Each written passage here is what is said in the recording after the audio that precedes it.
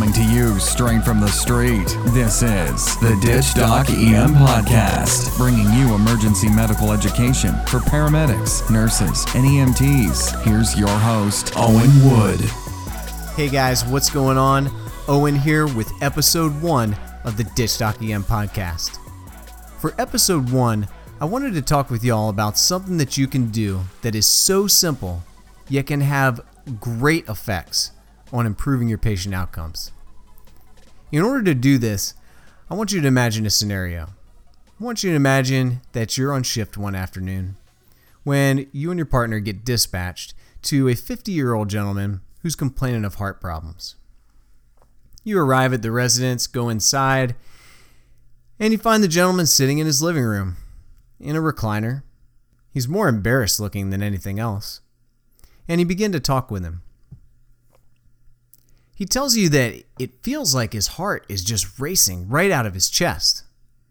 So you go ahead and you check a radial pulse, and you realize that his heart rate is way too fast. So you apply your monitor while your partner gathers some baseline vital signs, and you see that this gentleman has a heart rate of 220 beats a minute. The complexes are narrow, and they appear regular from what you can tell. So you think back to those ACLS algorithms that you were taught, and you know that the first step is going to be try some vagal maneuvers.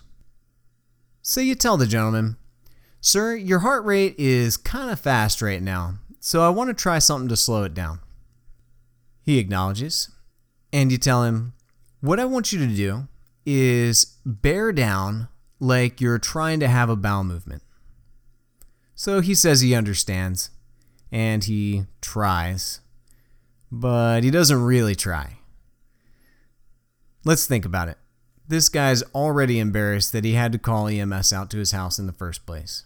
This guy is 50 years old, he's never had a health problem, never missed a day of work, doesn't even take any medication other than a multivitamin every day. So he's embarrassed enough. The last thing he wants to do is actually have a bowel movement right here in his living room in front of you and your partner. So he doesn't really try. He sort of tries, but not really. So just as you suspect, it doesn't work. It doesn't do anything. His rhythm is still kicking right away at 220 beats a minute. And you know that you've got to get this rate down, because even though this guy's in pretty good health, we can't have his heart rate going at 220 beats a minute for very long. It's just going to get tired. So we need to slow it down. But before you break out that adenosine, I want you to try something else.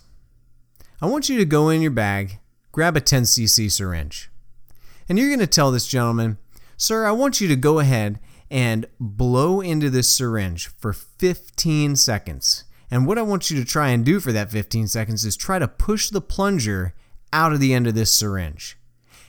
For those 15 seconds, though, I need you to give maximum effort. If you don't get it all the way blown out, that's okay. But I really want you to try and get as far as you can, 15 seconds of maximum effort. When you're done with that, me and my partner are going to lay you back all the way in this recliner, and then we're going to lift your legs up to about 45 degrees. I think that this might actually help slow your heart rate down." So he might look at you kind of funny, but he wants to get his heart rate slowed down, so he's willing to try. So you give the gentleman the syringe, and you tell him go. He starts blowing. You're coaching him the whole time. "Come on, you got to blow just a little bit harder. You're doing good. Push the end of that plunger out as hard as you can. You got only 10 more seconds. Okay, you got only 5 more seconds. Keep going as hard as you can." Just coaching him the whole time. At the end of that 15 seconds, you lay him back in the recliner, and then you lift his legs up with your partner. And when you look at the monitor, his heart rate has slowed down to 102 beats a minute. Now, does this actually work? As a matter of fact, it does. This comes from a study published in The Lancet back in 2015, commonly known as the REVERT trial. If you check out the show notes, I dropped a link there. In the REVERT trial, they compared the standard Valsalva maneuver against the Valsalva maneuver with postural modification. What they found was that the standard Valsalva maneuver converted about 17% of patients out of SVT. When they applied the Valsalva maneuver with postural modification, they saw that number rise to 43%. 43% of patients converted out of SVT simply by applying the postural modification following Valsalva maneuver. Now, this is a huge deal for EMS. The fact that we've got a method that we can successfully cardiovert patients out of SVT twice as much, if not more, than we were with the old standard Valsalva maneuver. Also in the show notes, I've dropped a video that shows exactly how they conducted the techniques they used in the revert trial. I highly encourage you to check out the study for yourself, watch the video so you can see the techniques firsthand, and then start applying these today. These techniques could make the difference between your patient having a comfortable ride to the ED or riding the adenosine there. Well, that's all for episode 1. I really want to thank you for listening, and please take a moment to rate the podcast in iTunes. Every single rating helps a lot, and I would really appreciate it.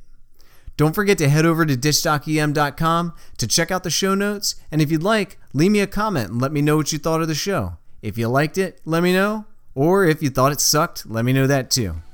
Thanks again for listening, and I'll see you guys in the next episode where we're going to talk about heat injuries.